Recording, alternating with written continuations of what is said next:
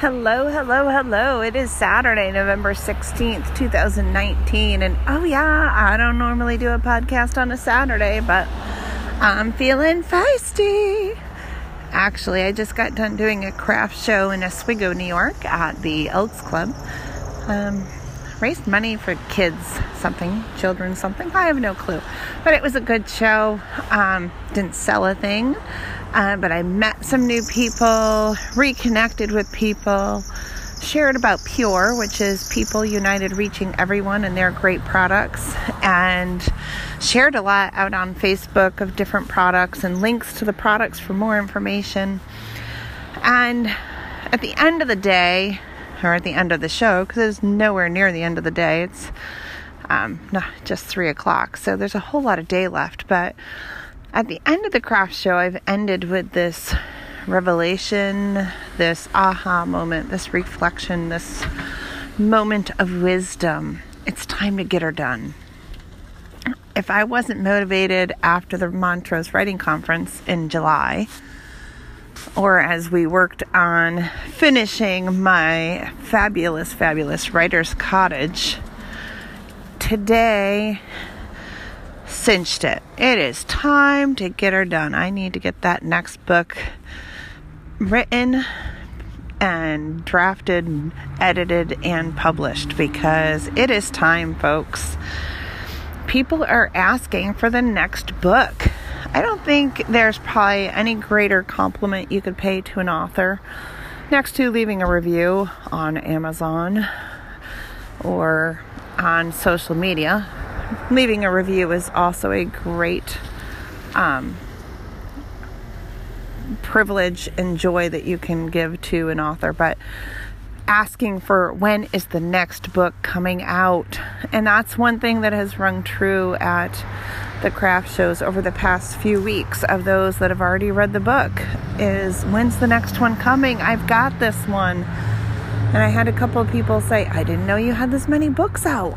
Oh my gosh. So, and a lot of people read digital, they're reading ebooks, so they're downloading them on Kindle, which is fine with me. I still like a print book, but I also like Kindle books. So I go both ways as a reader. Get your minds out of the gutter. So as far as reading goes, I still like a good print book, holding it. I read a book and half a magazine today, and I marked it up. I was writing in it. I was highlighting it, making notes in the margin. A book like that, I want to hold it in my hands. I want to mark it up. It's just not the same highlighting it with my Kindle. It doesn't give me that same sense of, because when I write it, I remember it. And Kindle, I just highlight and I don't have to remember anything. So there's just some benefits of the print book, especially when I'm reading to learn. And when I'm reading fiction for fun, I tend to I read fictional print books, but, I can read it on Kindle and I don't feel like I've lost anything. So I go both ways when it comes to reading, whether it be a print book or a Kindle book. But people are asking, Lisa, when's the next book coming out? What's the next book about? Come on, tell us more. We want more. We want the next book. And so I have 2 or 3 in the works, and here's the deal. By this time next year, I'd like to say at least one of those will be available for purchase, because it is time. All right, so now we're picking up inside the vehicle. My husband's driving. Say hi, Ed. Hello. Yep, we're going to continue this podcast. I was recording outside while waiting for my handsome husband to come pick me up from the craft show, because he dropped me off and picked me up, and I got semi-scolded because I didn't wait inside where it was warm. But I think it's kind of warm outside. It's 33 degrees and there's not really a lot of wind, so it's beautiful out. But anyway, so I was saying it is time to get this next book done, because so many of you asked, when is the next book coming out? We want the next book. So you have motivated me to figure out which book that will be. I would like to say I would be like, I believe it's Jill Thomas. She had 3 or 4 books in the works, and wasn't sure when they would be able to be released. And like 3 of the 4, or all 4, all came out within 3 months of each other because of the way the publishing world works. One was caught in whatever phase, blah, blah, blah. And they all ended up coming out in the last month or so. I shared a couple of her books and on Facebook a while back because they all released, and which is exciting. So who knows? Maybe this time this year you'll have 3 books to choose from. I doubt that. So don't get your hopes up. I don't have that much time in my life. I do plan on cutting at least one thing out come February. So, that's one thing gone. That's only 1 meeting a month, though. So that's, yeah. But, so thank you to those that were asking when's the next book coming out, or saying, I didn't realize you had that many books, because that means I'm not doing a very good job marketing myself. Which is part of the reason I do the craft and vendor fairs, because not everyone is on Facebook. Not everybody listens to a podcast.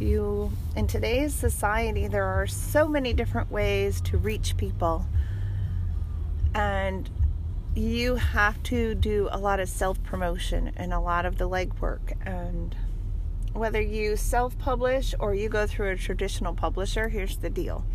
You still have to do the legwork as the author to get the word out. And that came across loud and clear at the writing conference I was at. I mean, the editors and publishers that were there and the agents all said, it's not like it used to be where you sign with a traditional publisher and they, give you a sign-on bonus and they do your marketing and they do your promotion and they reach out to bookstores and places to find you speaking engagements and sell your books. That's not the way it is anymore. They said, the agents and publishers said they're looking for authors that already have an established platform, that already, have an audience and are getting out there and people know their name and are willing to find their own speaking engagements and, do their own marketing. Which is another reason, as far as I'm concerned, to self-publish. Because if I'm going to be doing all the work, why am I going to cut the minimal earnings that you make as an author with a 4th party if I got to do all the legwork anyway? I mean, one thing an agent in a traditional publishing house gets you is it will get you into some of the bigger bookstores and will open doors for you that as a self-published author will not open or will take longer to open.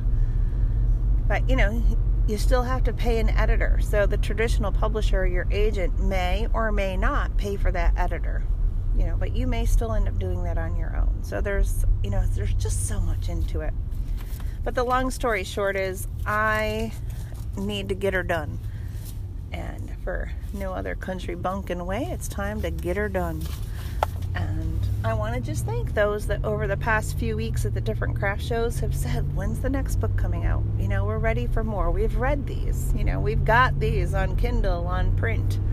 We want more. We want what you've been working on. Get in the writing cottage or get out of the writer cottage, but get writing and get that book done. And I have a couple different editors that I'm going to look into for this next book. So I will not be using the same editor that I used for Where's Heidi. I have a couple different options that I'm really looking into. So hold tight because there is more coming. And with that, this impromptu Saturday podcast comes to a close. And to my buddy Joe, just letting you know I'm thinking of you. Maybe this will break up your afternoon. All right. Have a great Saturday, great weekend, and I'll catch you next week. Thanks for listening to One Sister's Journey, keeping it real.